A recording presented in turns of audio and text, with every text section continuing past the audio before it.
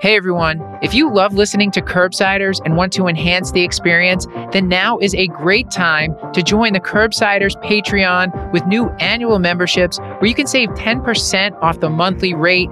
You'll have the option to hear all the episodes ad-free, plus twice monthly bonus episodes. You can sign up at patreon.com/curbsiders. This is a great way to use that CME money that's probably burning a hole in your pocket, plus support the show so we can keep bringing you clinical pearls, practice-changing knowledge, mini-series like Teach and Addiction Medicine, our digest newsletter, and of course expand our video content.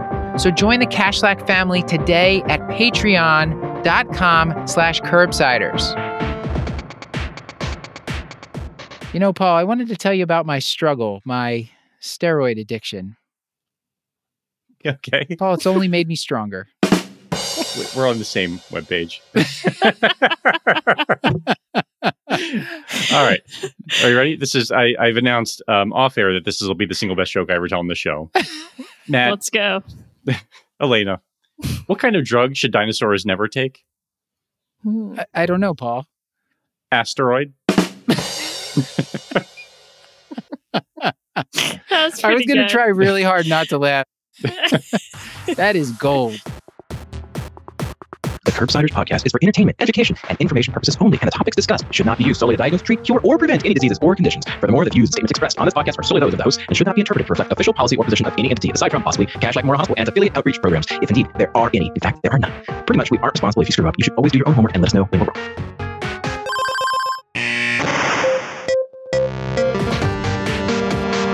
Welcome back to the Curbsiders. I'm Dr. Matthew Frank Watto, here with America's primary care physician, Dr. Paul Nelson Williams. Paul, how are you doing? I'm still recovering from that fantastic pun you just told. Yeah, no, apparently the listeners will hear I'm also America's Killjoy tonight. Apparently I don't have a whole lot of fun doing primary care, but I am good. Thank you for asking. How are you? I just said you should be more adventurous when you're ordering testing in primary care. That's Absolutely it. not. So on tonight's show, we're going to be talking about adrenal insufficiency with a great guest, Dr. Atil Kargi, who is a great physician, and we'll tell you more about him in a second. And we'll also introduce our fantastic guest host. But before we get to that, Paul, tell the audience, what is it that we do on the Curbsiders?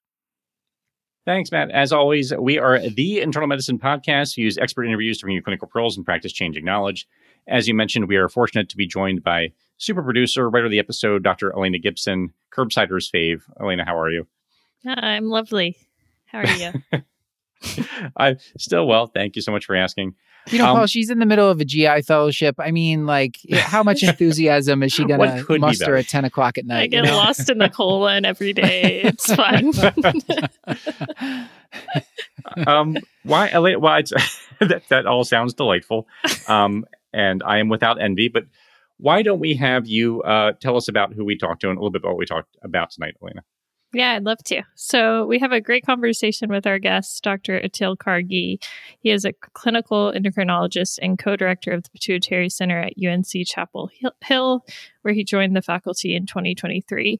He was previously on faculty at the University of Miami, where he was primarily involved in medical education as director of the Endocrinology Fellowship and course director for the Endocrine and Reproductive Systems course of the Miller School of Medicine. And his educational stardom definitely shines in this episode as he walks us through adrenal insufficiency, including a review of the hypothalamic pituitary adrenal axis, how to recognize and treat both primary and secondary adrenal insufficiency. So let's get to it. And I did want to just quickly thank the American Association of Clinical Endocrinologists who hooked us up with Dr. Kargi. We've worked with them a bunch in the past, and hopefully we'll be having some more fantastic guests from them as we go forward, because I got to tell you, Dr. Kargi does a great job on what is a topic that has been vexing to me, but I think really this made it a lot more clear. I did want to remind the audience that this and most episodes are available for free CME credit for all health professionals through VCU Health at curbsiders.vcuhealth.org. And then one last quick plug is, Paul, we have a Patreon now. Oh, fantastic. Did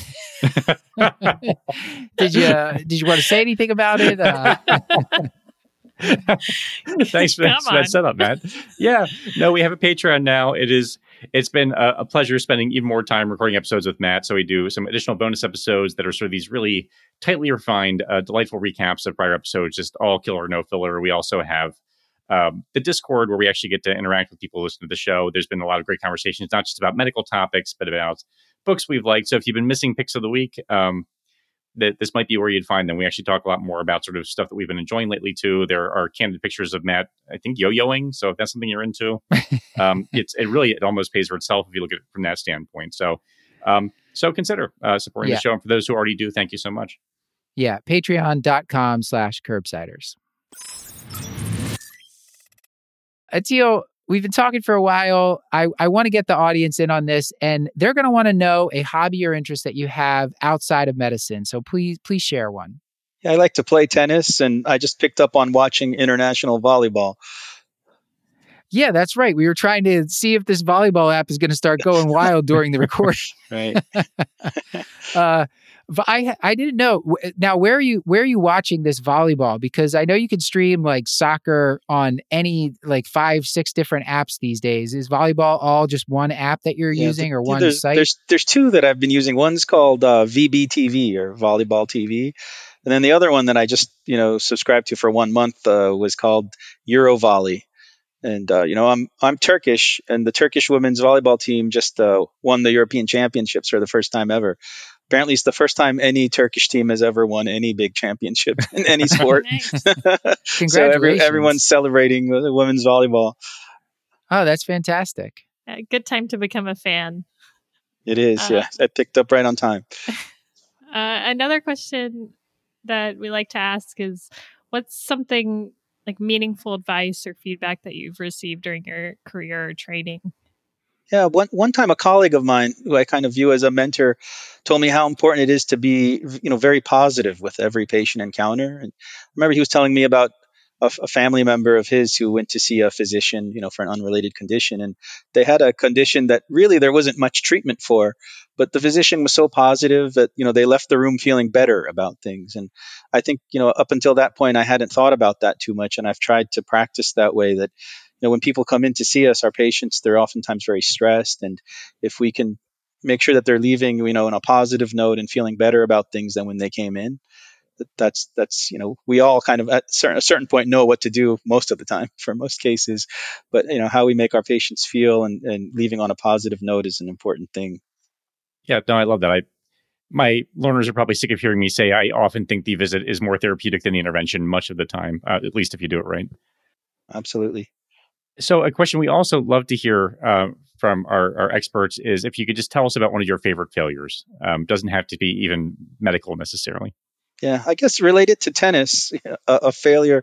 So, growing up, I lived in a town in Illinois, and they had this city championship when I was in middle school. And I remember when I was 13, I played in the 14 and unders, and I was, expecting to do well, and I lost in an early round. But they had this consolation tournament for all the losers of the early rounds, and then I went on to win the consolation tournament. And the next year, I played again in the 14 and unders, and I made it all the way to the semifinals. But I also was in the 18 and unders, and again, I lost in the early rounds. But then I made it all the way to the consolation final, and I won it again that year. So, I think my failure turned into at least a secondary success. They even gave me a trophy. I think my parents have that in their home. And so I made lemonade out of lemons, so to speak. Are you still playing tennis? I think adults stop playing sports too often, and I feel like we should continue to play sports if we're able to as adults. So hopefully that's a great thing about tennis is it can be played at every age and for families, people of all levels. I recently changed academic institutions that I worked at, and in my new place, I found a really wonderful tennis club and a nice community to play tennis with. Oh, that's fantastic. Are you a tennis player that hates pickleball, or are you like what are your thoughts on pickleball? I do like pickleball. I'm kind of new into I'm new into the pickleball scene, but I noticed that the tennis club has pickleball too. So some days I went and did a little pickleball, but now I'm back to doing mainly tennis. A lot of my patients have been telling me they play pickleball, and then I have some patients that play tennis. And when I asked one of the tennis players the other day, do you play pickleball too? And he gave me a look like I should leave the room, and I'm no longer like, he basically fired me a on the child? spot. Yeah, there definitely is friction, especially since I guess the pickleball people are taking up space in the tennis club now. Yep. Some of the tennis players are, don't want to share the resources or the space with too much pickleball. Yeah. The pickleball And people are painting lines on the tennis courts. Yeah, it's a whole problem. Right. I don't know enough about either to know the answer to this, but can like a decent tennis player just go and destroy a mediocre pickleball player? Like, if you're good I at don't know tennis, if does that you could. guarantee success at pickleball? I think maybe the answer is yes. I don't know about destroy, but you can pick up No, on well, I wasn't pickleball, sure. pretty easily. Once you learn, there's some quirks about like the rules and the strategy that are different. But you could pick up on that within a couple days. But if you're a good tennis player, I think you could beat a mediocre pickleball player. I like the idea of a sad pickleball player. Is really the answer to this question, probably. I don't think it works the other way around, Paul. though. I don't think a good pickleball player necessarily could beat a tennis player at tennis. Now Absolutely we're not. talking. This is perfect. Yeah. I've played some pickleball, and it's like the benefit is it's very easy to pick up. You can do it like any day, but I cannot play tennis at all. So. Well, Paul, we've successfully derailed the show once again, and now we're apparently putting on a tennis and pickleball podcast. I think recently it's been baking, but now we're just showing our range, Paul. That's all. That's my point here. Work-life balance, Wada. Elena, can you read us a case from Cashlack so we could start to talk about adrenal insufficiency?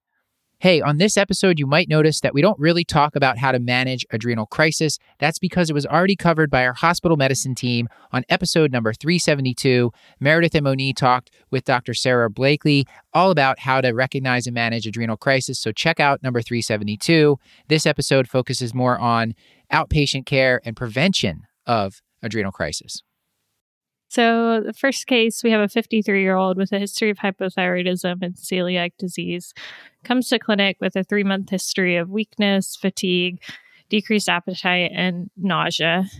Also describes a 10-pound unintentional weight loss in the last 2 months associated with this nausea and abdominal discomfort. So thinking about the differential for this case and the topic for our discussion today, when should adrenal insufficiency be included in our differential, and what about the current case makes you think of it? Yeah, I think this is a really good case to illustrate some of the salient points. So I think anyone who's having unexplained anorexia and weight loss, and especially a lot of GI symptoms, nausea, vomiting, abdominal pain, diarrhea. So we've seen a lot of these cases over the years come from GI clinics, and I don't know that people think to check for this in those cases. So they've had all sorts of endoscopies, and we love to do procedures, and until someone's thought to do a simple task of just checking a morning cortisol. Another scenario I think that would be really important, or a group of scenarios, is in individuals who have risk factors for having adrenal insufficiency, such as antecedent steroid exposure or having had prior history of brain or pituitary directed radiation or surgeries. In this case, I think that aspect of it is that she has already 2 autoimmune conditions, and especially in endocrine, there's polyglandular autoimmune syndrome. So an individual who has one autoimmune condition is much more likely to get another one, and so she has hypothyroidism. This patient, they don't give us the details, but unless she had a thyroidectomy, almost certainly the cause is Hashimoto's disease, which is autoimmune, and celiac disease obviously is autoimmune. So it really should be high on the differential. I think the challenge here is, as an endocrinologist, is almost all of the other conditions we see commonly in endocrinology, we pick up on all the time, even if we don't want to, because the lab test used to identify them is part of routine panels. So everyone's, checking glucose and calcium and TSH all the time, but we rarely think to check cortisol levels. And another challenge here is that cortisol levels fluctuate a lot. So it probably is good that we don't check too many cortisol levels, because cortisol, being a stress hormone and having a circadian rhythm and having this pulsatile secretion, can go up and down and be affected by many factors. So I'm not advocating for cortisol to be checked routinely, but we do need to be thoughtful about when individuals are presenting with certain symptoms to check for it. Yeah, you could see how this would be missed, because any of those symptoms, you're working in primary care. Half the patients I see tell me they have fatigue, and, a lot of other patients have just this vague nausea, and it's, you don't necessarily, it's not as in your face as the case that we're presenting here. So I do feel it's a little bit tough. Can you tell us, before we get a little bit further into the diagnosis, can you tell us just the broad classifications? Remind us there's, primary, secondary, tertiary, what exactly those mean, just so we have our terms straight when we're going Right. through things? Yeah, it might be helpful to just very briefly review the physiology so Sure. we all understand. Remember, the adrenal glands, and we're talking about the adrenal cortex. The adrenal has a medulla and a cortex, and the primary hormone product of the cortex is cortisol. So we'll be talking a lot about measuring and treating with cortisol today. And it's named after the adrenal cortex. If anyone wonders, why do we call that hormone cortisol? Because it comes from the cortex. Cortisol production would be zero. Believe me, I see this all the time. Zero if the pituitary gland didn't stimulate the adrenal gland with ACTH. And in turn, the pituitary gland wouldn't make ACTH unless the hypothalamus stimulated the pituitary with CRH. So we call this hypothalamic pituitary adrenal axis, the HPA axis. So it's important to just review that, and that there is a negative feedback loop, whereas the circulating cortisol made in the adrenal does all this wonderful stuff, but it also goes by the brain and the hypothalamus and pituitary and exerts negative feedback, informing it of its own levels and keeping its levels in check, etc. So this classification is basically uniform in all of endocrinology. Primary and secondary could be used for the thyroid or for the gonads. Primary adrenal insufficiency means that the disease or the failure is originating at the level of the adrenal gland, whereas secondary adrenal insufficiency means that the adrenal gland itself isn't diseased per se. It could work. It's just that the pituitary and hypothalamus as a unit aren't able to stimulate it by making sufficient amounts of ACTH. For practical purposes, we usually only use the terms primary and secondary adrenal insufficiency. In textbooks, you'll read about that term tertiary adrenal insufficiency. It usually denotes that the hypothalamus isn't making enough CRH. For practical purposes, we usually can't distinguish whether the hypothalamus or the pituitary is at fault, and they work together as a unit anyway, because the way we make this distinction is by measuring cortisol and ACTH. So you could imagine that in an individual with primary adrenal insufficiency, cortisol will be low, and again, owing to that negative feedback loop, since the pituitary is healthy, it'll mount a robust ACTH response to try to stimulate the failing adrenal. ACTH levels will be high with a low cortisol, and that's primary adrenal insufficiency, as I stated. And in secondary or tertiary adrenal insufficiency, because we don't commonly have the ability to measure CRH, but we measure ACTH in the circulation, you'll see that the cortisol will be low and the ACTH will also be low. But here's a big kicker, I think, and this is one of the many things that keeps endocrinologists in business is in secondary adrenal insufficiency, meaning the pituitary's failure of making enough ACTH, many times you'll see the cortisol will be low and the ACTH will be inappropriately normal. So that's why we can't diagnose this condition by just checking, ACTH alone. So the way we think about that is, if you have low cortisol in your blood and you had a healthy pituitary, you should have really high levels of ACTH. And so the inability to mount that ACTH response to a low serum cortisol proves that the pituitary and hypothalamus, are failing. So if you see a very low cortisol with an inappropriately, normal range ACTH, the problem is secondary adrenal insufficiency. This episode is brought to you by Pathway. Pathway is a new decision support tool that empowers practitioners to make evidence-based decisions quickly and efficiently.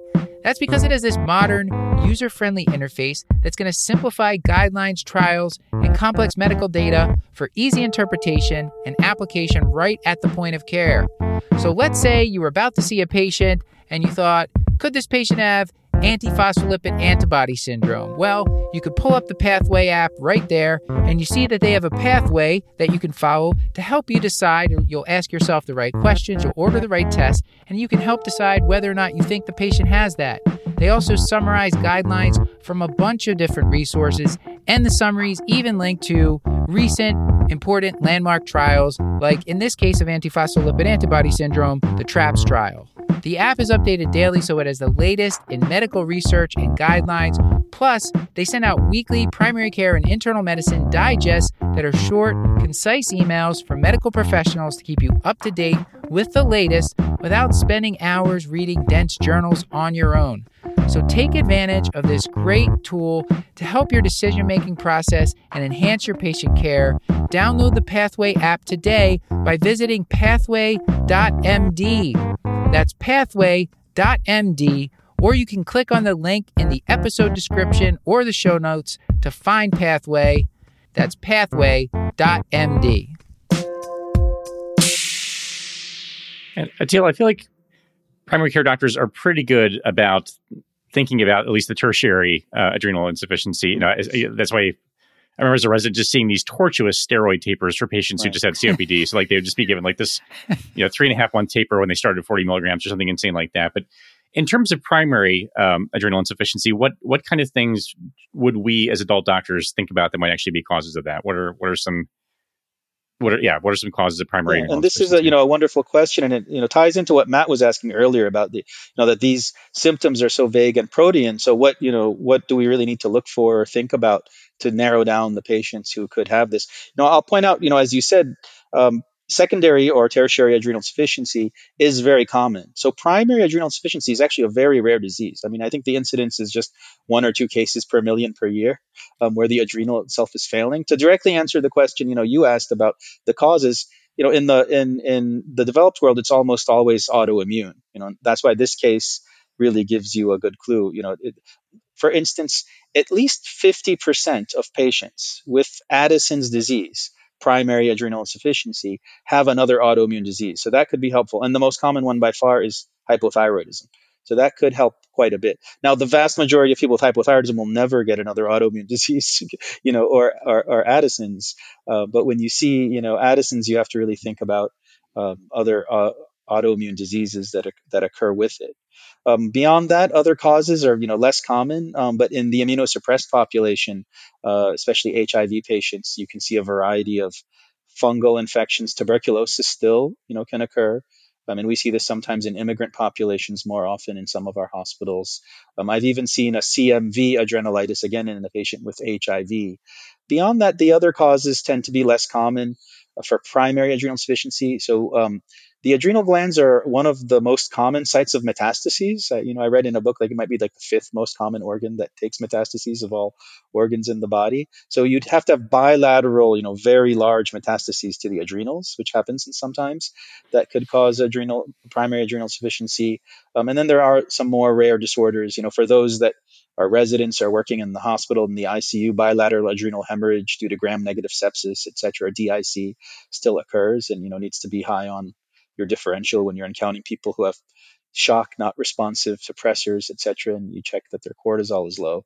And just one more point, since I used the word Addison's, in that question about how to distinguish primary from secondary adrenal insufficiency, this is an important point. The term Addison's disease refers only to primary adrenal insufficiency. So this is commonly not used correctly by patients and many physicians. So, adrenal insufficiency comes in primary and secondary or even tertiary, as we discussed. But the term Addison's disease, what Thomas Addison, who described Addison's disease in the 1850s, described was primary adrenal insufficiency.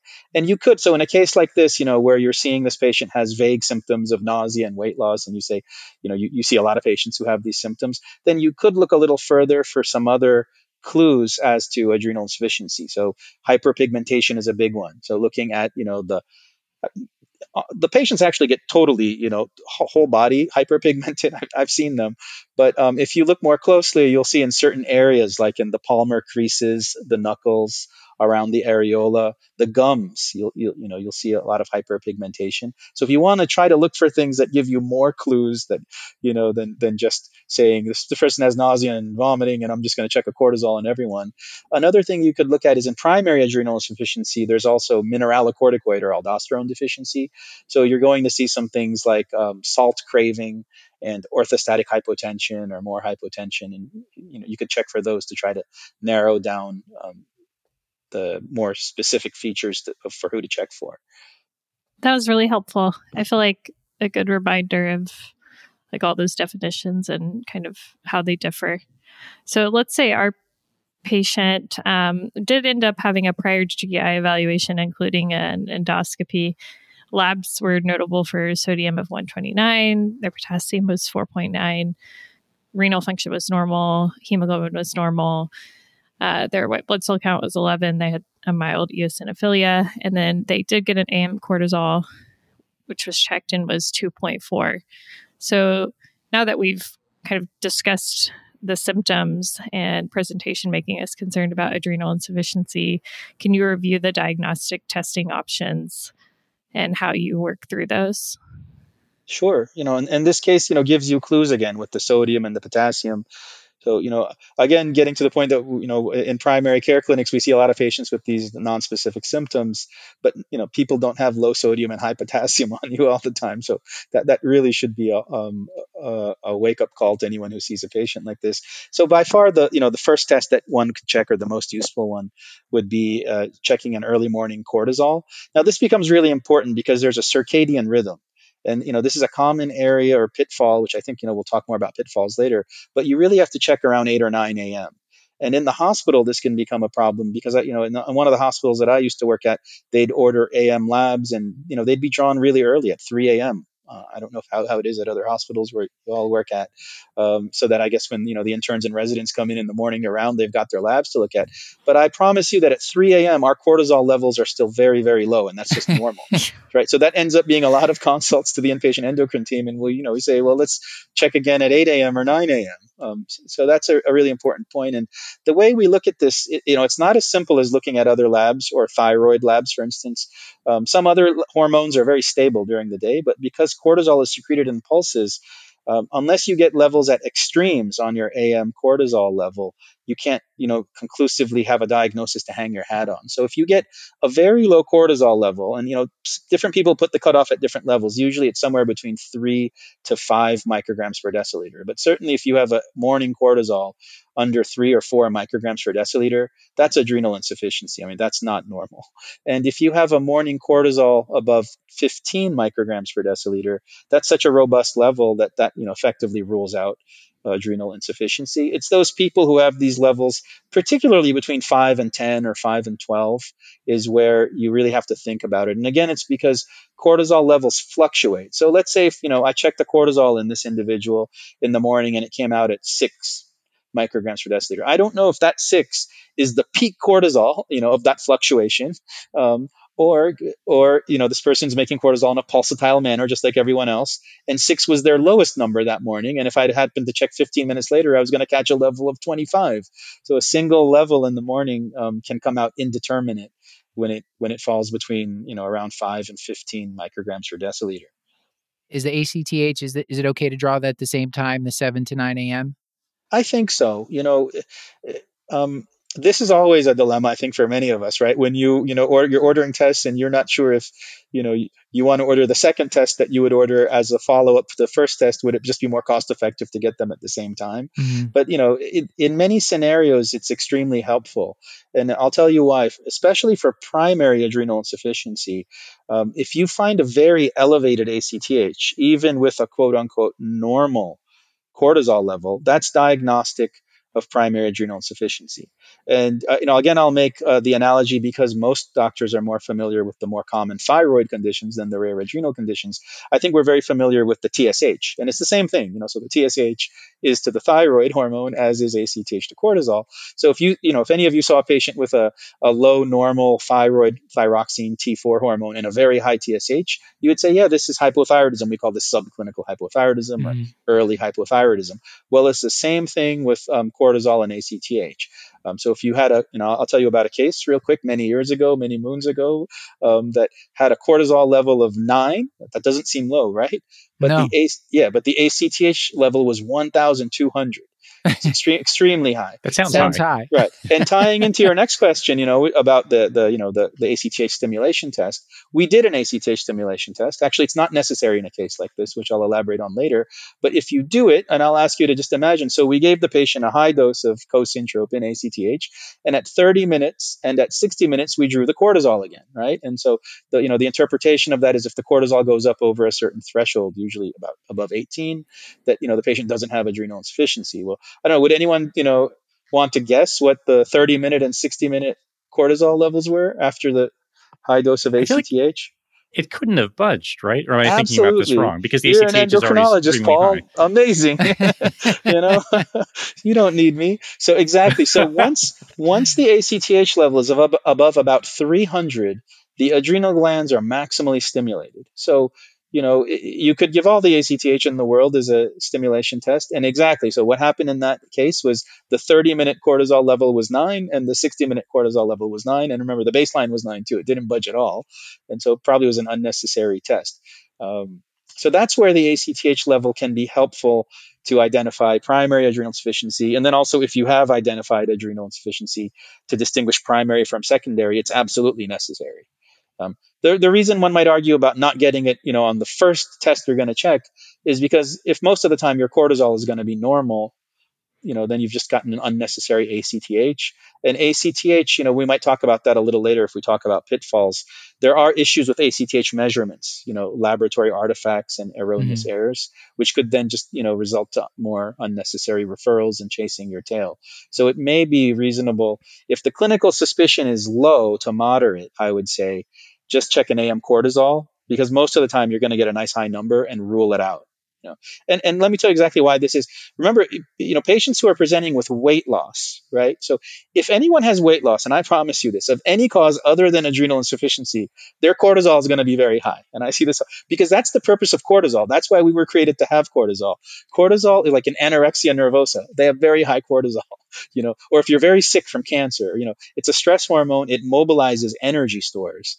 So, most of these people who don't have adrenal insufficiency that you're suspecting, let's say because they had these symptoms we talked about, that they were ill with weight loss, and you check their cortisol, it's going to come out pretty high and you're going to rule it out. The ACTH is going to be unnecessary. But if you do identify a low cortisol, then yes, absolutely, you're going to need to check an ACTH. It's mandatory.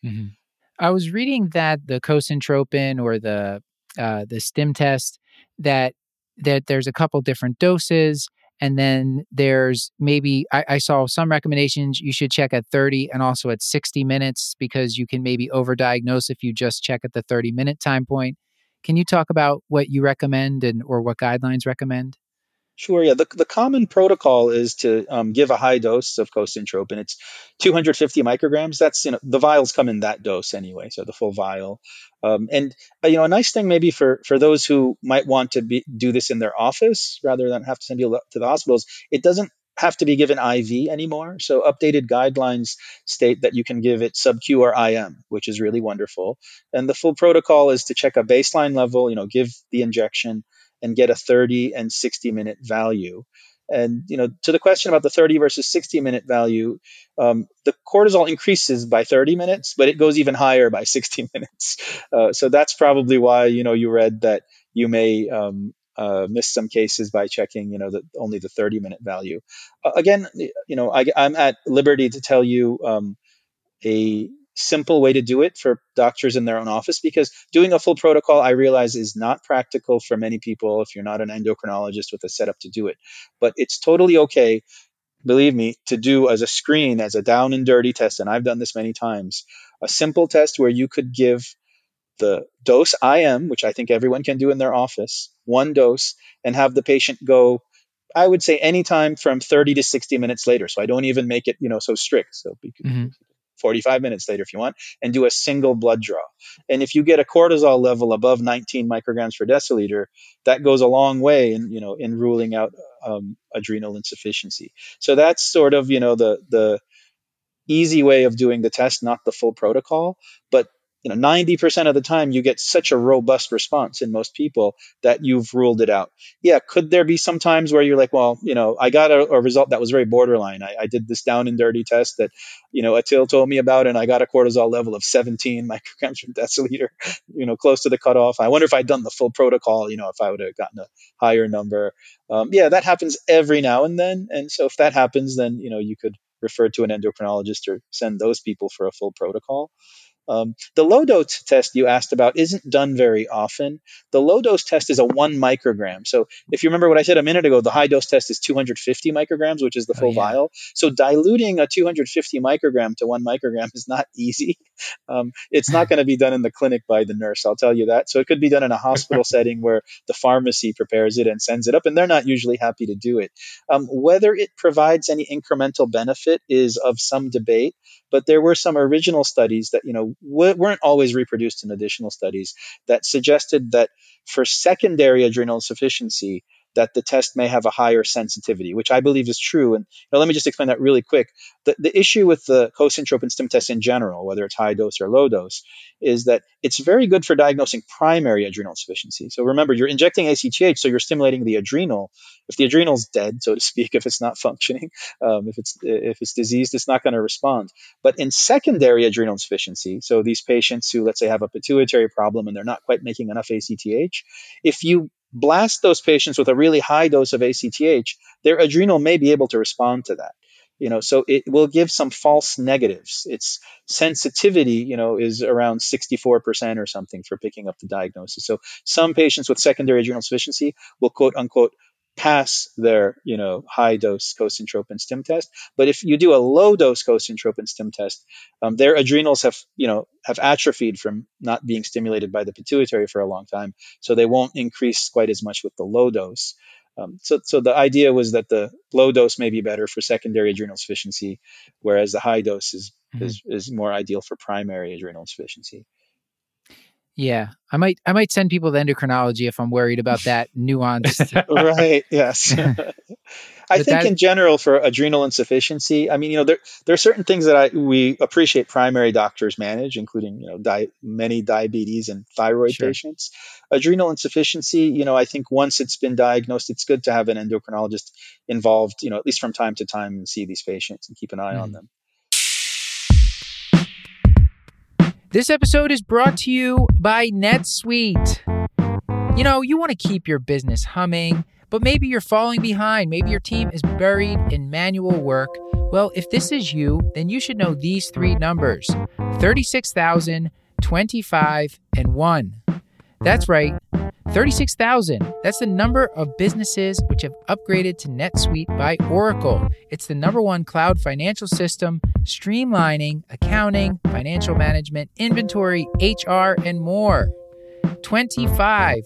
NetSuite turns 25 this year. That's 25 years of helping businesses do more with less, close their books in days, not weeks, and drive down costs. And finally, 1, because your business is one of a kind, so you get a customized solution for all of your KPIs. That's key performance indicators. They're going to come in one efficient system with one source of truth, so you can manage risk, get reliable forecasts, and improve margins. Everything you need, all in one place. Right now, you can download NetSuite's popular KPI checklist designed to give you consistently excellent performance, absolutely free, at netsuite.com/curbsiders. To support the show, that's netsuite.com/curbsiders to get your own KPI checklist, netsuite.com/curbsiders. I think we wanted to talk a little bit more about pitfalls here, right, Elena? Yeah. I think that'd be helpful. So if I know you've brought some up, but what are common pitfalls with these diagnostic tests for adrenal insufficiency? Right. Yeah. So, the first one is what I'd mentioned about the time of day. And, I alluded to that in the hospital and, the 3 a.m. blood draws, but also be careful for shift workers. So if someone is nocturnal or, ask them about, or I don't know, college students who are waking up at noon, it may be more reasonable to check around the time. Cortisol is the get up and go hormone, so to speak. So it peaks right around the time we wake up. So measuring it around the time that they wake up. Other pitfalls could be in individuals who have low albumin or low cortisol binding globulin states. So, like someone with liver disease, or in the hospital, again, this happens. People are septic in the ICU. Sometimes if they have very low albumin, they also have low cortisol binding globulin. So just to, elaborate on that for our listeners, remember that for many hormones, we've gotten away from measuring total hormone levels. We tell you don't measure total thyroid, measure free T4 levels. And for testosterone, even though, we're measuring free testosterone. So cortisol, being a steroid hormone, is lipophilic and carried in the circulation by protein carrier, and it's called cortisol binding globulin, or CBG. But in individuals who have liver disease or other low protein states, like an acute phase, sepsis, etc., their cortisol binding globulin levels are low. So you get falsely low total cortisol levels. You can measure free cortisol, so you could send it, but it's not run very often. So it'll take a good week to get the result. And usually this sort of stuff, patient is hospitalized, so it's not that helpful. There are protocols for using albumin as a surrogate marker of the CBG, the cortisol binding globulin, and to correct for it. And I could share literature, but as a rule of thumb, for instance, there's a very nice New England Journal article where they came up with a formula for this. If an individual's serum albumin level was under 2, they suggested that using a cortisol of 12 as, rather than 18 as the cutoff for the cosyntropin stimulated, or peak or adequate cortisol. Another pitfall or, area, since we're speaking of this, could be, again, for individuals who are in the hospital, if you're seeing a patient who's septic or in the ICU, that sort of sick, septic shock, etc., you don't need to do a cosyntropin test. I mean, the whole idea of the ACTH stim test is to replicate what would happen during a severe stress to the body. So if the body's already under such a severe stress that you're in shock or sepsis, you're maximally stimulated. So you can just measure a random cortisol any time of the day if someone's that sick on pressors, etc. And if it's under 18 micrograms per deciliter, that's inadequate, and you could consider giving them glucocorticoid, physiologic, or stress dose replacement in those cases. And then the other pitfall, I alluded to this a little bit earlier too, is that we do have recognize some issues with the ACTH assay. Particularly, there's a problem with a single platform that gives a lot of erroneous, usually high, but occasionally low readings. And this has been a problem for the community. So if you're seeing, for some reason, a patient who had an ACTH measured and it just doesn't make any sense, it doesn't fit with anything, that might be a time to send them to a different lab and check it again. At the Williams technique. Yeah, the Williams. Right. Just keep checking until you like the answer. Yeah. I love it. One other point, though, on the other end, this is actually, it may be important to let people know about the cortisol binding globulin issue. A lot of women are on oral estrogen, whether it's birth control pills, postmenopausal estrogen isn't as common as it used to be, but, women on birth control pills, oral contraceptives and oral estrogen really increases CBG levels from the liver. So you'll see very high serum cortisol levels. This is usually a consult for us on the other end. So someone checked the cortisol and it came out 30 or 40.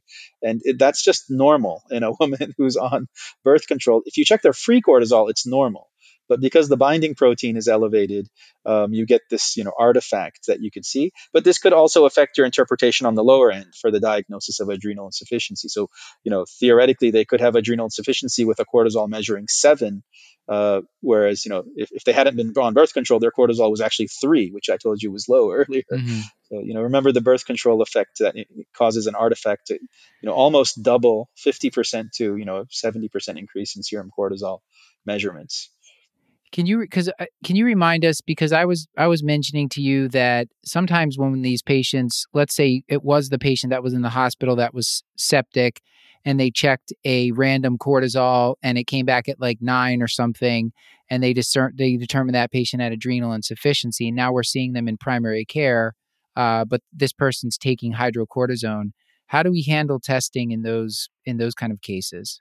That's a very interesting situation, and we see it a lot. We don't know exactly why that happens, where some individuals get this relative adrenal insufficiency that's transient, usually during like a gram-negative sepsis or something in the hospital. Most of them will recover, so you will be able to take most of them off. So all you need to do in that case is check an 8 a.m. cortisol, but what you need to do is check it before they take their dose of if they're taking hydrocortisone or whatever they're taking, because hydrocortisone is cortisol. So they're synonyms. It's the same molecule. We just, for some reason, we call it cortisol when we talk about it in the body, and hydrocortisone when we give it as a drug. So if someone swallows their hydrocortisone and you measure their cortisol after, you're just measuring the level in the drug, basically, that's getting absorbed. You're proving that. But if you measure their morning level before they take their morning dose, as long as they haven't taken any hydrocortisone by mouth for 12 to 16 hours, it's all, the previous dose is washed out. And then, everything that we talked about earlier applies. So if they're cortisol is under 3 or 5, they're still low, so they need to be replaced, and maybe they should see an endocrinologist. If it's above 15, you can just stop. If you're sure that the level was measured before they took their hydrocortisone, and you got a level of above 15 in that patient, you could just stop their hydrocortisone. Tell them you're making enough cortisol. You don't need it anymore. And if it comes out in that kind of 5 to 10 range or so, that person may need further evaluation with a stim test. And again, maybe an endocrinologist should take a look at that case to see, why do they have adrenal insufficiency, and for long-term suggestions on what to do. Okay. Oh, this is fantastic. Very, very helpful. Yeah. Elena, let's get on to the next part of the case, because I think we have a little bit more diagnostic for primary adrenal insufficiency we wanted to go through. Yeah. So our patient does end up getting an ACTH level checked as well, which was elevated at 1,000. Normal's like 7 to 63, consistent with primary adrenal insufficiency. So we've talked some about what are potential causes for primary adrenal insufficiency. So in this patient, or in most patients, what further evaluation is recommended to determine the etiology? So yeah, as we stated, the most common cause is autoimmune, and just like in many autoimmune diseases, we have an autoantibody that you can check in the serum. And in this case, it's called the 21 hydroxylase antibody. That's the name of an enzyme anyone remembers from medical school in the adrenal glands that's involved in steroid synthesis, etc. Bad flashbacks. Right. So, one could look that up, depending on what electronic health record you look. If you type in things like adrenal autoantibody panel, or sometimes it comes up as just hydroxylase antibody. But that's going to be, the first step. And again, these sorts of cases, I think if one were to identify a patient like this, they should certainly be referred to an endocrinologist, and they could, take over the evaluation. But a few things I'll point out is that about 80% of patients with autoimmune adrenalitis have positive antibodies. So, for instance, in this patient, if the antibody test came out negative, they still have this patient had hypothyroidism and celiac disease and is a young woman, and it's just got to be autoimmune, So you may look a little bit further, but about 20% of patients with proven autoimmune adrenalitis might have negative antibodies. So that's an interesting thing to know about. The other point about the antibodies is the longer out you go from the time of diagnosis, the more people sort of seroconvert to net negative. So, by 5 or 10 years after diagnosis, only 70% of patients still have positive antibodies. So they may lose as the disease kind of burns out, so to speak. If the antibodies are negative, the guidelines suggest imaging the adrenals in most of the patients at that point, because you may find the other rare causes in those people, which mostly have some abnormalities on imaging, like masses of their adrenals, and those could be metastases, or bilateral adrenal tumors, infiltrative diseases that we had talked about in the immunocompromised individuals, fungal infections, tuberculosis, etc., and then rarely bilateral adrenal hemorrhage. There is this one unique, again, this becomes very esoteric too, other part, of thing to test. If you ever see a young man, who has primary adrenal insufficiency, and their hydroxylase antibody is negative, there's this, I don't know if anyone remembers this from studying whatever people study just for for boards. this episode. Yes. I had totally forgot this. Right. Do you remember what it is? It's adrenal leukodystrophy. Very light chain. Is this very the long light chain? Oh, very long long chain. Yeah, very long chain fatty acids. So, and there's even a movie about this. If for those movie buffs out there, I didn't mention in my hobbies that I love movies a lot. So there's this movie called Lorenzo's Oil with, was it Susan Sarandon and Nick Nolte or something? About a story about this disease, but it's also a neurodegenerative disease. And I guess the idea is that if you pick it up early based on this adrenal finding, that maybe, you could intervene and treat. I'm not a neurologist or don't know that well, or to slow down the development of the neurodegenerative process. But that's just this one little. And that was adrenoleukodystrophy. I think I overtalked when you were saying it the first time. Right, so that right. Yeah. Definitely had no memory of that. Yeah, and I think this is probably the least common thing that one would run into. But the question is, the first thing is we check the 21 hydroxylase antibodies, and we might image the adrenals. And in a young man who's presenting with a primary adrenal insufficiency, negative antibody test, the guidelines say to check that very long chain fatty acids. It's orderable through commercial labs. I've sent it a few times and seen 1 or 2 cases. This episode is brought to you by Grammarly. Grammarly's been a sponsor of Curbsiders for many years now because at the show, we do a lot of writing. Yeah, we have show notes. We send out weekly emails. We do a lot of writing to go back and forth with our guests, and we don't want to sound dumb. We want to have the right punctuation. We want to spell things right. And Grammarly can even make suggestions for us how to write things better. That's probably my favorite feature. When I'm writing something, Grammarly will highlight a sentence and say, here's a suggested rewrite. And most of the time, it writes better than me because I'm not great at writing. So I really appreciate Grammarly. And Paul and I, we're always looking for ways to sound smart and not dumb because we're a little insecure about how smart we are. Grammarly has a lot of great features, and now, even if you're feeling stuck when you're writing at work, you can ask Grammarly to do stuff for you. So you could say, maybe you have a big presentation coming up. Well, let Grammarly create a personalized outline for you to get organized so you can transform your ideas into a compelling presentation.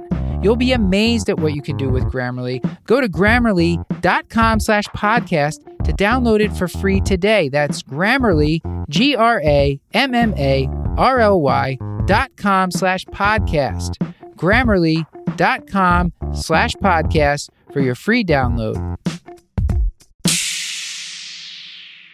If I even tried to order that my current EHR, I would die of old age before I find it.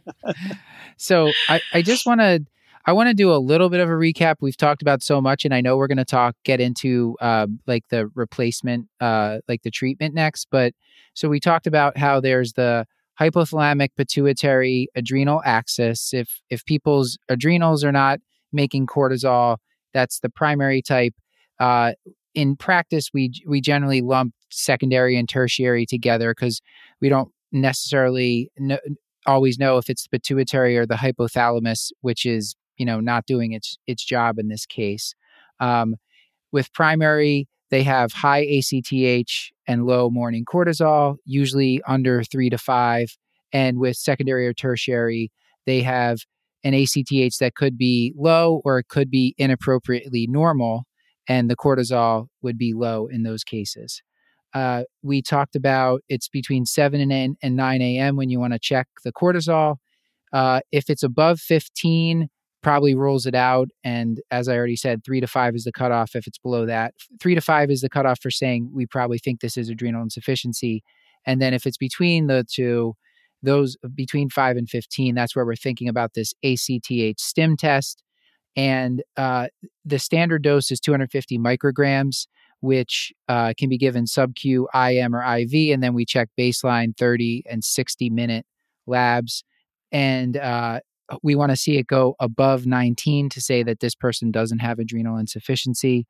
And we talked about sometimes in the secondary, and this is probably something that we'd be asking your help for, Atil. In secondary, they might do a lower dose where they give a 1 microgram stim test for people with secondary adrenal insufficiency to see if they truly have it or not.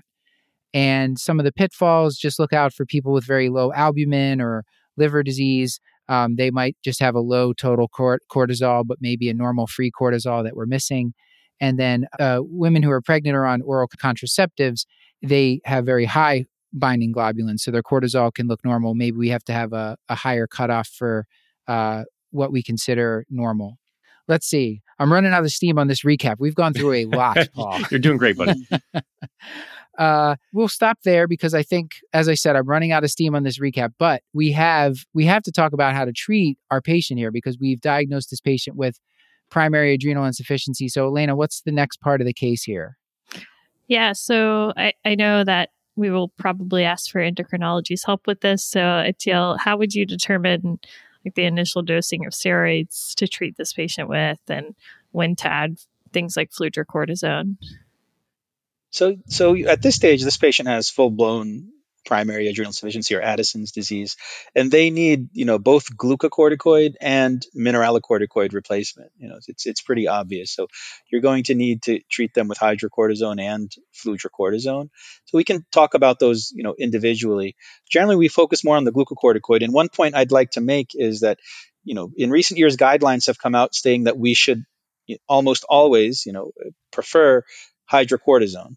And the reason I say that, and I don't know if you've all seen this before, is that we used to sometimes use prednisone or dexamethasone, and because prednisone and dexamethasone are much more potent with a longer half life, that seem to make them attractive to some people for some reasons, but they're metabolized in the liver very, very differently among different people. So you can get into a lot of inter-individual problems with overdosing much more than you thought you were giving, getting a lot more glucocorticoid effect or less with those. And, to the point of people use terms like bioidentical hormone, etc.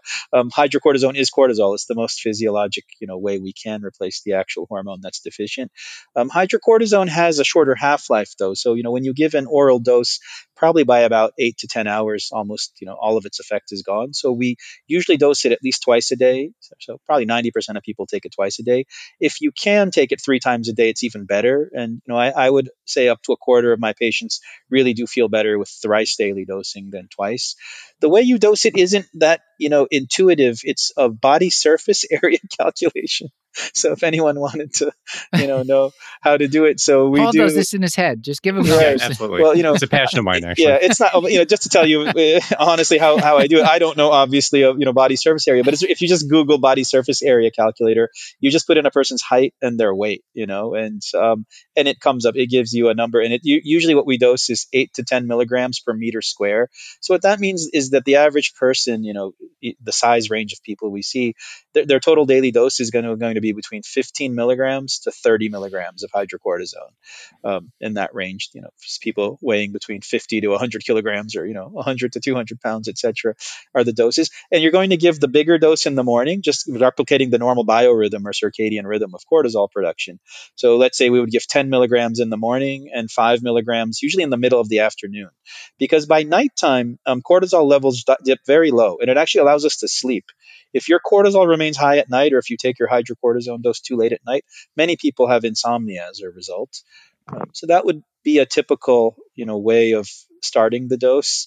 Um, a really interesting thing, and you'll probably ask me about following patients, is that there's really no exactly right way to know what the right dose for a person is, as opposed to anything else we do in endocrinology, where among all types of doctors, we love to measure everything. We measure the heck out of the TSH and the glucose and titrate our insulin and our synthroid and our levothyroxine and all these things.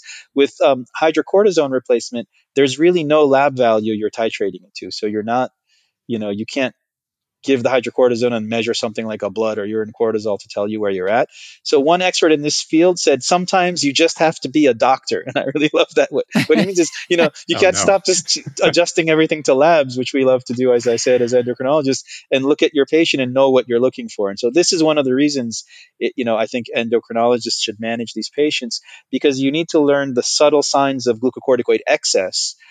Some things that could occur, like even just the blood pressure, the glucose starting to creep up, or people getting very slightly Cushingoid on you that you might not, their cheeks getting redder and rounder, little bruises on their skin is a sure tell, a hallmark of excess glucocorticoid exposure.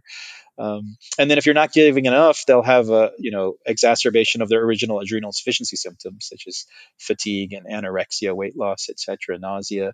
The fludrocortisone, actually, we do have a little bit more labs that we can follow. So, the fludrocortisone is recommended in the guidelines that pretty much all patients should be, put on fludrocortisone. And this is one of the areas of a little bit of debate among experts.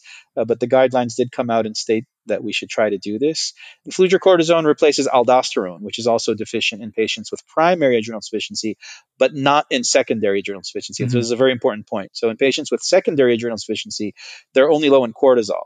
The part of the adrenal gland called the zona glomerulosa that makes aldosterone is regulated by the kidney and the renin-angiotensin system. So if your pituitary and hypothalamus don't work, it doesn't matter. You'll still make enough aldosterone.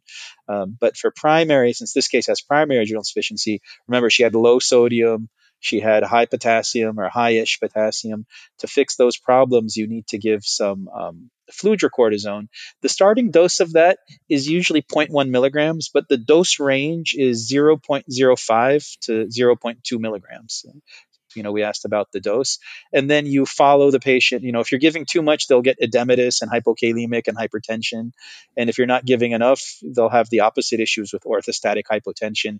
Salt craving is a big one. So if you're seeing patients with primary adrenal insufficiency and you want to ask them a question in clinic, ask them about salt craving. If you're not giving enough fludrocortisone, they tend to crave a lot of salt and put a lot of salt on everything. And the lab tests we can use to help us titrate, our fludrocortisone beyond, looking at their blood pressure and for edema, et cetera, and their symptoms, is their potassium and sodium.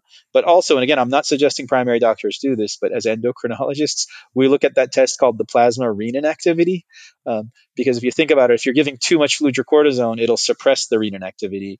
And if you're not giving enough, they'll have a high plasma renin activity. I don't need to explain that too much, but it's a good guide to tell you about your fludrocortisone dose. We've gone deep on the adrenal gland recently, right, so we're yeah. Is that our good? audience is our audience is well on at least testing aldo and renin for hypertension purposes. Right, For those right. for hypertensive patients, we're used to Yeah, looking at it. Not in this specific situation, but it's similar. So this is great. I mean, the question I had about this, there's a lot of doses. So it seems like we should just probably have them at least one visit with an endocrinologist. Because the dose range is pretty variable for both hydrocortisone and fludrocortisone from what I was reading. And I think the tips that you're giving us are good for us to even send them, hey, I saw them, they're having edema. Do you think I should go down on their their fludrocortisone dose? That sort of thing. I think these tips you gave us are good. But it seems like we would probably want an endocrinologist help at least the first, when the person's first absolutely. being started on these medications. I think so. I think for these patients, it really makes a difference. And did I read that DHEA is also something people are thinking about giving, and that's a controversial thing? Do you think that's worth talking about, or is that We something could people are talk about it, doing? very briefly. DHA is an androgen hormone, similar to testosterone, and it's made in the adrenal. So the first thing I'll point out is that there's really no point of exploring it much in men with primary adrenal insufficiency or adrenal insufficiency, because as long as men have testes that are functioning, they have plenty of testosterone. So the DHEA androgen effect is very weak, and it's a drop in the bucket. So it's not going to make a difference. But maybe if there is a role for considering it, it could be in women with adrenal insufficiency. And DHEA will be low in both primary and secondary. So it's an ACTH dependent hormone. The literature is not strongly in support of this. So it's not something by any means we do with every patient. But if you've kind of done everything you can with the hydrocortisone and fludrocortisone, and the patients are still having various symptoms such as weakness, easy fatigability with their muscles with exercise, and especially maybe libido and motivation, those sorts of things, it may be worth a try. Well, that's great. That's very helpful. I think the other thing we should probably talk about are sick rules. So let's say we've got our person on 20 milligrams hydrocortisone and point something of fludrocortisone. Tell us how you might tell them to adjust that based on they get a gastroenteritis. Right, What are yeah. you telling them to This is the do? single most important thing. So, we teach our endocrinology fellows and endocrinologists that at every visit, and, even nurses, et cetera, in our clinics, to be on top of this, to remind people about stress dose education. And what we do for them is, there's some very nice guides on this. And I guess I'm allowed to put in a plug for a patient, driven organization called the National Adrenal Disease Foundation. And they have a really wonderful website called nadf.us. nadf.us. And honestly, what I do is, and I recommend to anyone who's listening, if they needed resources on this, rather than try to memorize all this or have everything, they have, one-page sheets on all of these situations that you could think about. And Oh, I wow. printed out, right? Because, you can imagine the number of calls we get. I got a toothache. I'm going to go to the dentist. I have a cold, but I don't have a fever. What do I do? The first thing I'll say about this is there's very, very little evidence based behind these recommendations. So this is based on expert opinion and the best we can do. But, the guide that I give the patient says that if you have a temperature up to a certain number, and I forget exactly what it was, I think it was like a 101.3, that to double your daily dose of hydrocortisone for 2 or 3 days or until your fever's gone. And if it's above that, to triple your daily dose. So what we're trying to do is mimic the body's natural stress response, that when we're sick, that we, increase our cortisol production. And obviously, these individuals aren't able to do that since their HPA axis in some way isn't working and their adrenal gland isn't working. So, they would need to be able to stress dose hydrocortisone usually for febrile illness, sometimes for very severe physical exertion. So for people who are, working out in the heat, or marathon runners or something, may sometimes benefit if it's been more than 4 hours since their hydrocortisone dose, an extra little bump of 5 milligrams of hydrocortisone. And then it has a number of written recommendations based on the type of procedure they're going to do, whether it's a colonoscopy or, as I mentioned, dental work, etc. But again, there's very little, evidence based, and I can't tell you how many times I've seen people who forgot to do this, and generally they're fine until they're not. So it's not something you want to take too much of a risk with, and you want to give the patients these recommendations. The other two things that are super important for these patients is to have them obtain a medic alert bracelet. And again, the NADF.us website has a very nice little guide and an order form and things, and what it should say. We have it say, adrenal insufficiency needs stress dose steroids. So some sort of an engraving or a card. And then, this is the latest thing that we do for people, is we give everyone a home hydrocortisone emergency injection kit. And we found this to be so important because we used to just tell people, if you're so sick that you need an injection, and when would that be? It's when you can't take pills. So if you've got a stomach bug, viral gastroenteritis or food poisoning, vomiting, diarrhea, you can get very dehydrated and hypotensive. And if you have adrenal insufficiency, it's that much worse. You can go into shock. So, in those cases, we have them give themselves an emergency injection at home, and we give them all instructions, whether it's in writing or there's YouTube videos now, or have our nurse teach them how to do that. And you tell Many them people to take that and then go into the ER? And then go to the ER, because they're probably going to need assessment and IV fluids. The problem that's happened, and this is why this program is so important. If anyone listening today just remembers nothing else today, just remember this, because we see this. These patients go to the ER and they're like, the people there just look at me puzzled, like, what do you mean adrenal insufficiency? You need hydrocortisone, or it just takes so long, like they're waiting in the waiting room. So we tell them to just take matters into their own hands and give themselves the shot, and they usually immediately feel so much better after that injection. And then go to urgent care, to the ER. Yeah, I think that there was a Lancet seminar paper that was fairly recent that had some good rules about this too. And they were also mentioning there's like a hydrocortisone or no, prednisolone suppository, or Right. some sort of suppository There as is. well. I'm not sure if that's something you prescribe as well. Yeah, I haven't, but I have read about it. And I haven't seen too many of my colleagues using it, but it actually seems to make sense, especially for people who in that situation. I mean, it's easy to talk about taking a shot when you're very sick, but maybe not everyone is going to be feeling up to it or have someone around that, is trained on it. So a suppository seems to make a lot of sense. Yeah. Okay, so basically they're doubling their dose if their temperature is kind of a little bit high, and if it's really high, they're tripling their dose.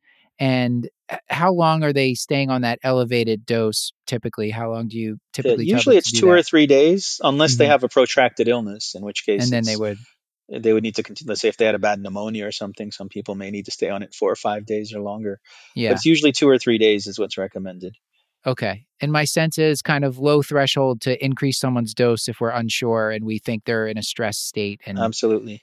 okay. There are times where I have people who are just feeling really bad, and I can't figure out why they are, and I'll tell them, just try doubling your hydrocortisone dose for 2 or 3 days, and then go back down, and then just let me know what just as a little experiment to understand, is this even related in any way to their their Oh, cortisol cool. dosing. Yeah, that's Makes a sense. smart way to go about it. Okay, so for our second case, we have a 32-year-old male, has a history of ulcerative colitis, had a colectomy 2 months prior, and he's presenting to clinic now with fatigue and lightheadedness. His blood pressure in clinic's 96/50. He was previously on steroids for his ulcerative colitis intermittently for years and kind of more consistently prior to the colectomy. They were discontinued with a short taper following the colectomy. So thinking about our concern for adrenal insufficiency in this patient, kind of how long after exposure to steroids should we be concerned about secondary adrenal insufficiency, and what would you do next for him? So there's a great degree of variability in the sensitivity of the HPA axis to glucocorticoids. So it means that there's some people with who have slightly less glucocorticoid, exogenous glucocorticoid exposure, steroid exposure, and they get adrenally insufficient, and some people who seem to be more resistant to it. But as a rule of thumb, what's said is that if a person's been on more than about equivalent of 7.5 to 10 milligrams of prednisone for more than 2 to 3, usually 3 weeks or more, is when you should be concerned about, more clinically relevant suppression of the HPA axis of adrenal insufficiency upon abrupt withdrawal. So the whole point here is, who needs to taper and go a little more slowly to allow their adrenals to wake back up, so to speak, so they don't get very symptomatic from their adrenal insufficiency. So it'd be, more than 7.5 milligrams of prednisone for more than 3 weeks. And it might be helpful to, review dose equivalencies of steroids, so because we talk about hydrocortisone, prednisone, and dexamethasone, for instance. And, the way we think about that is that prednisone is about 4 times more potent than hydrocortisone. So, 1 milligram of prednisone is equal to 4 milligrams of if you had, hydrocortisone. And then dexamethasone is extremely, potent. So it's 25 times more potent than hydrocortisone. Plus, it has a super long duration of action. These all need to be taken into consideration. Yeah, that is. I feel like dexamethasone, we're just like, yeah, give them 4 milligrams every 6 hours, and they're good to Right. go.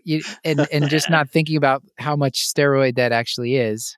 Yeah, it lasts over a day. The half-life is like 30 hours or something. So I don't even know why we need to dose it every 4 or every 6 hours when we sometimes do that, but that's the tradition.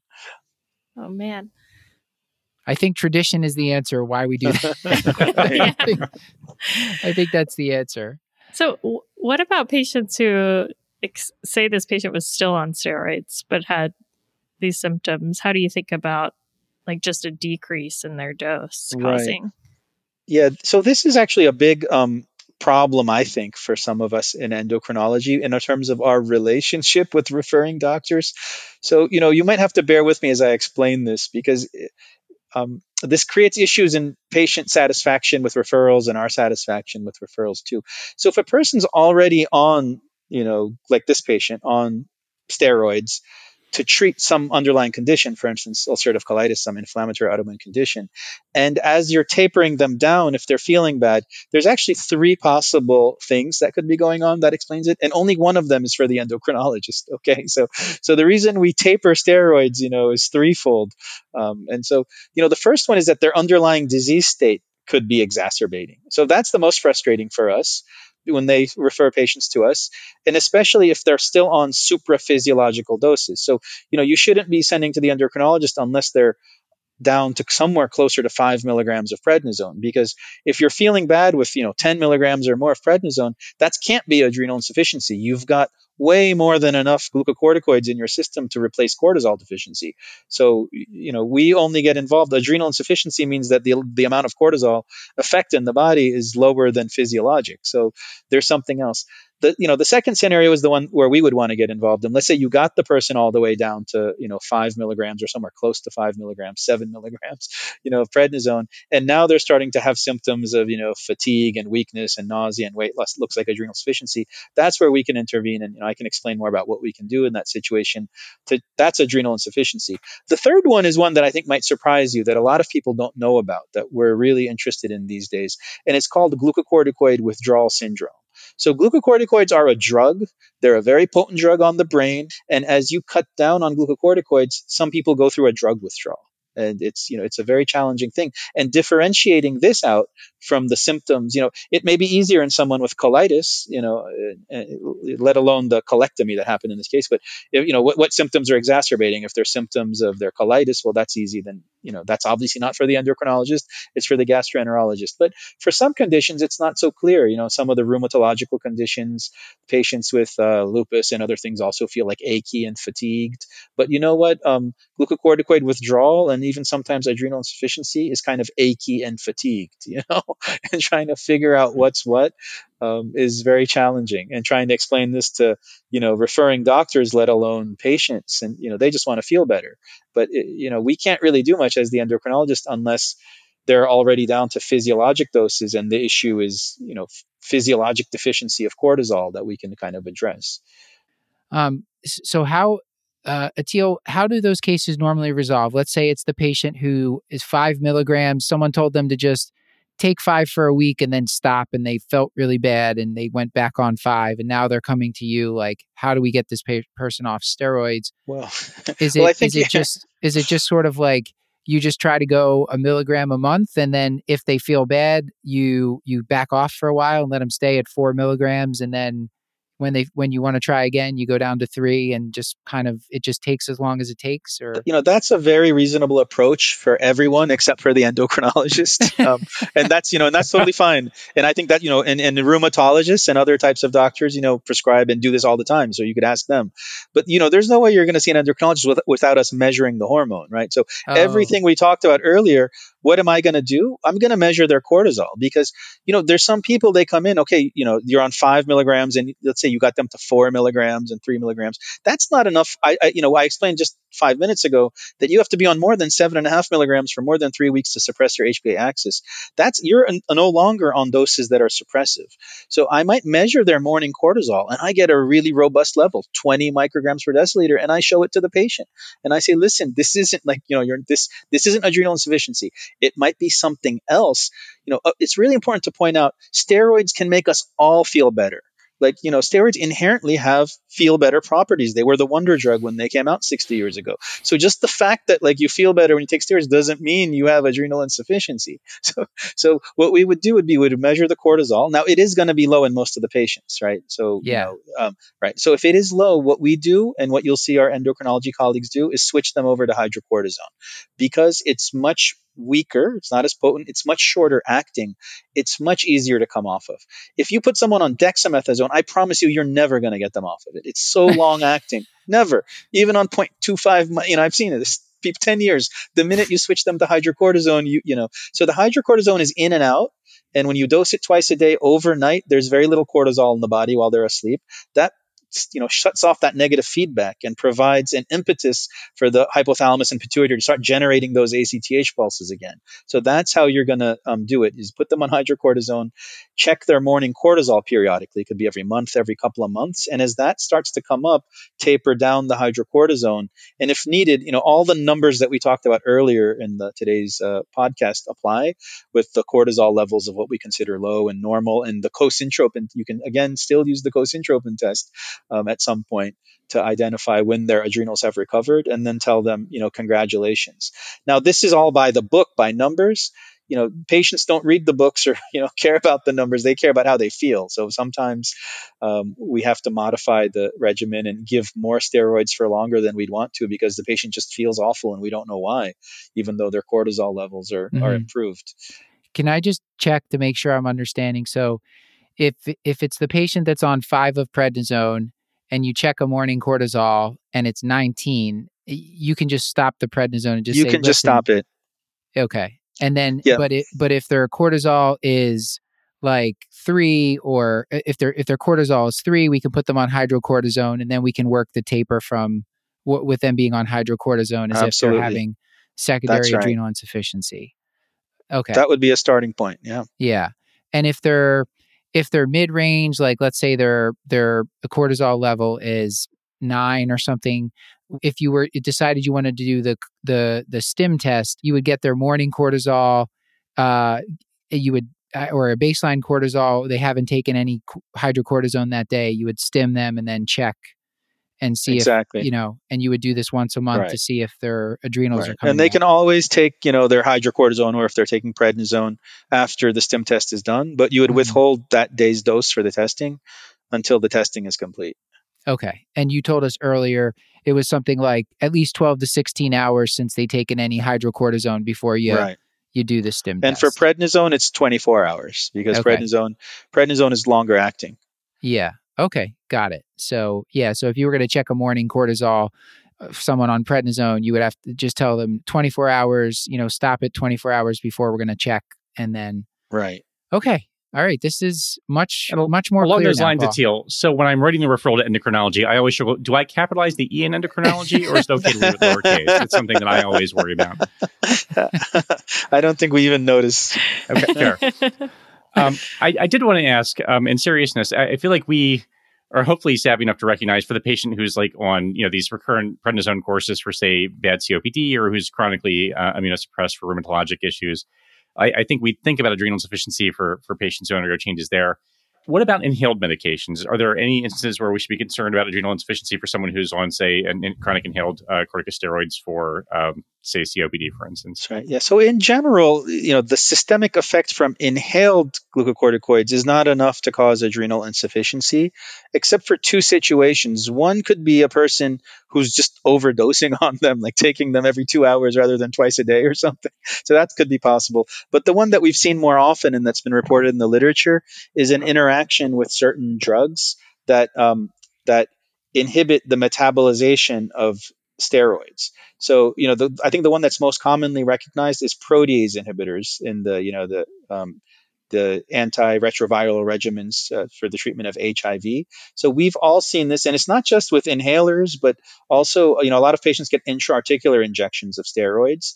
But what'll happen with those cases, just so we understand what to look for, is they'll actually first develop iatrogenic Cushing syndrome. I mean, that's how they'll present, because where they're taking their beclomethasone inhaler and their protease inhibitors is interfering with its clearance from the liver, so it just accumulates. Like they get tons and tons of that steroid accumulating in their blood. And people have actually done studies where they measured the levels of triamcinolone or beclomethasone in these people, and they're very high for months. So they get the big red stretch marks and the big round red moon face. If you measure their cortisol, it's very low. Obviously the pituitary and adrenals shut off when they see there's so much steroid in the system. So they're not having symptomatic adrenal insufficiency. They're actually going the other way. The problem is if they abruptly stop their beclomethasone or their protease inhibitor, now they're in a tough situation, because it'll take months and months for their adrenal, to regrow back from that atrophy, for their HPA axis to wake back up and for them to make cortisol again. So, in some of these cases where I've seen them, if we were able to stop the offending steroid that was causing, or, the problem, then I put them on hydrocortisone and measured their cortisol every few months, and, everything we talked about earlier. And then once their cortisol came to normal, got them off of it. But if they have to be on lifelong beclomethasone and protease inhibitor, something has to be done about that, because the iatrogenic Cushing syndrome is bad. Yeah, I had one patient that told me about that. He was on hydrocortisone, and he initially had this orthostatic hypotension, but then eventually he was getting hypertensive. He said that they started the hydrocortisone when he was having orthostatic hypotension, and I said, but why did they think you had adrenal insufficiency? He said, they said it was because of my asthma medicines, but he had HIV, so I think he was on a protease inhibitor and the inhaled steroid. And then when they stopped that, he had adrenal insufficiency, so he was on hydrocortisone. But no one was following to see if his adrenals were waking up. No one was tapering the dose. And I pick up his case years later, and he's still on it, and now he's becoming hypertensive. Right. So my question, I guess, is, in his case, it was a matter of tapering it, and then the hypertension got a bit better. But if someone has primary adrenal insufficiency and they're starting to get hypertensive, how do we handle that? Do we drop the fludrocortisone? Do we taper back the hydrocortisone? Is that common, or do we have to think something else is happening? Yeah, this is a high level question that, and I know you guys like to have questions that experts don't agree upon, but, to answer the question, the first part of the question, that, your case is first, I guess, in that sort of a case, you could check their cortisol level, because what you're insinuating is that maybe their adrenals recovered after they stopped those, offending medicines, and now we're giving additional glucocorticoids and hydrocortisone that's making them hypertensive. So, you could check the cortisol, and if you show that, their HPA axis has recovered and they're making adequate cortisol, tell them to stop taking hydrocortisone, and maybe that was causing their high blood pressure. That's a little different than what the question you led into there. So if you have someone who has Addison's, primary adrenal insufficiency, and they also developed hypertension, what do? This is actually a very challenging scenario. So, when I was training, I remember some of my mentors, and still some people would argue that, you could cut back on their fludrocortisone, that not everyone needs fludrocortisone. So if they're able to maintain their potassium and they don't notice any symptoms, and they're getting hypertensive on, when you give fludrocortisone, which obviously could increase blood pressure, that you could stop it in some people. The Endocrine Society guideline on this topic came out firmly and said no. They said that if they have primary adrenal insufficiency, that you should give them some fludrocortisone. And if they just happen to develop hypertension, you should treat them with an ACE inhibitor, or an ARB was the preferred agent that they recommended. But this is a very challenging scenario, and hypertension could occur due to over replacement with either hydrocortisone or fludrocortisone. Mhm. So, again, I think someone, an endocrinologist with experience in this might want to look at that case to see if there's room to back off on those. Yeah. But it might not be related to that. Let's all remember just for a minute that all of us, quote unquote, people with normal adrenals have normal amounts of cortisol and aldosterone, but many of us have essential hypertension. So, we shouldn't make our patients with adrenal insufficiency suffer from inadequate cortisol and aldosterone replacement because, to treat their Right. hypertension. So if they have hypertension, it happens. They may need to also be treated separately for hypertension.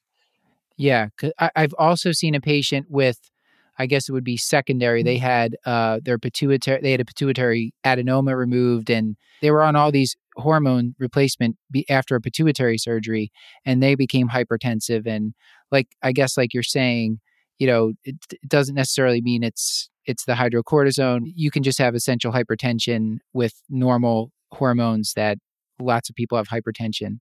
Absolutely. Hadn't thought of it that way. Okay. Probably I'll still run the case by an endocrinologist. Yeah, but absolutely, it's still important. I think, is it just a coincidence that after a pituitary surgery, the person got hypertension that they never had before?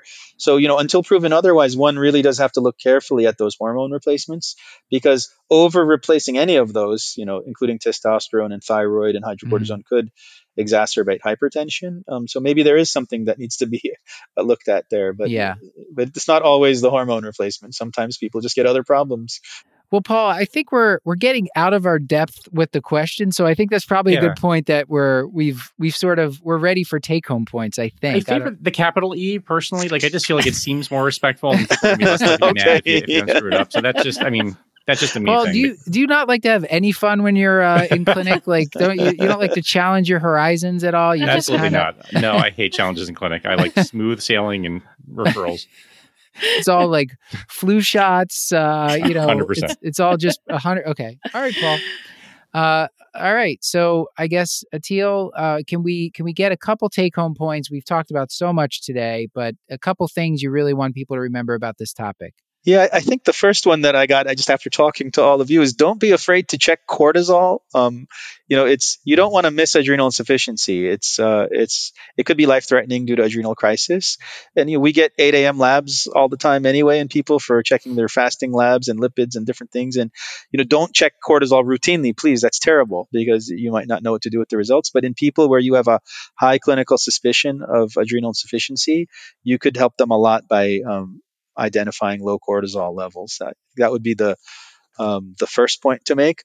Another take-home point, which actually we didn't talk about, but I can plug it right now, is there's no such thing as adrenal fatigue, and I'm glad you guys didn't ask me about that. But there's some patients who will come to you and say, I have adrenal fatigue. So our standpoint on this as the academic endocrinologist is that that's not a real diagnosis based in fact.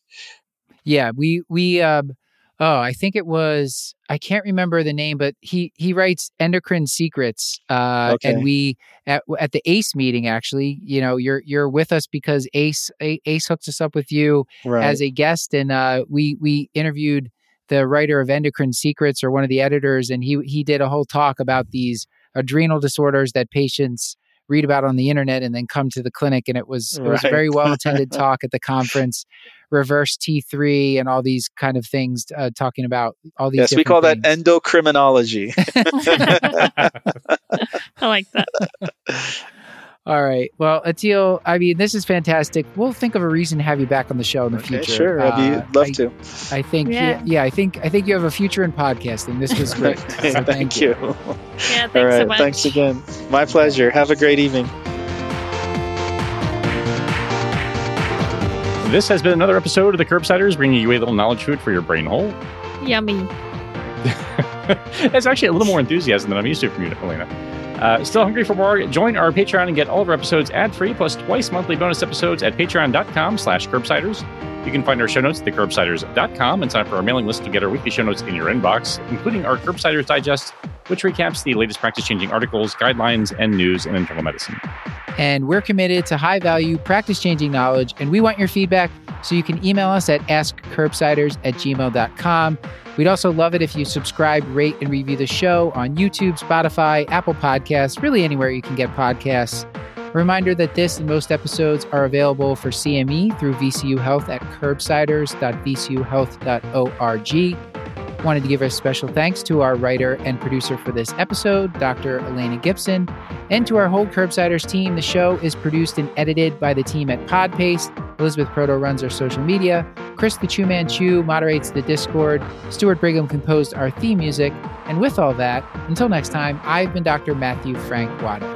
Elena Gibson here. And as always, I remain Dr. Paul Nelson Williams. Thank you and goodbye.